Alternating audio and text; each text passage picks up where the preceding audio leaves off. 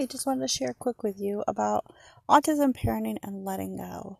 So, in the spring, Social Security decided that Matt, because he's 18, even though he's still full-time in school, needed to pay his own bills, and they were cutting him off. Huge when you lose over $700 a month out of your income that you just really didn't see coming. And stepped back, said, okay, we'll figure out a way. I'll work more hours. He'll have less parenting for me, yada, yada, yada. Then I said, I read an article. I was just kind of Googling, like, where are all the Christian men, all the good Christian men? And it said they're at home, their parents are paying all their bills while they play video games.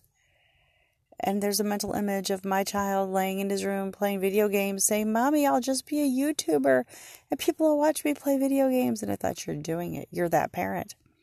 So I said, Matt, you're going to go online and you're going to apply for a job at Cedar Point and get hired. And, excuse me.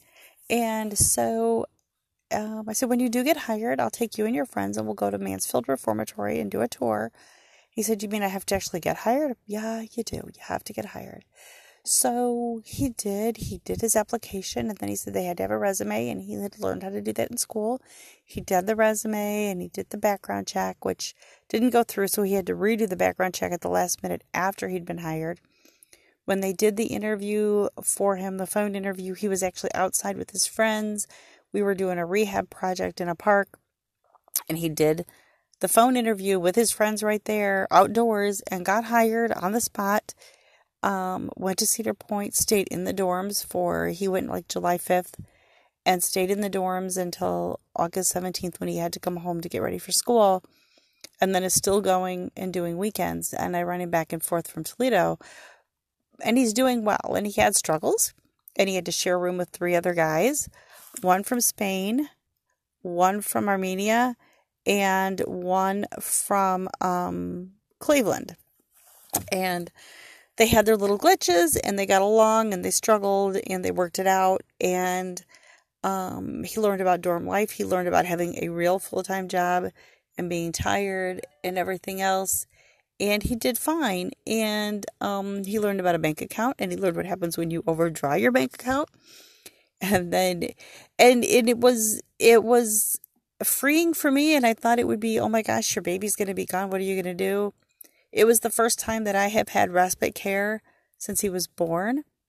So it gave me the chance to have care time and do what I needed to do for myself and kind of just wrap my head around, you're not married right now.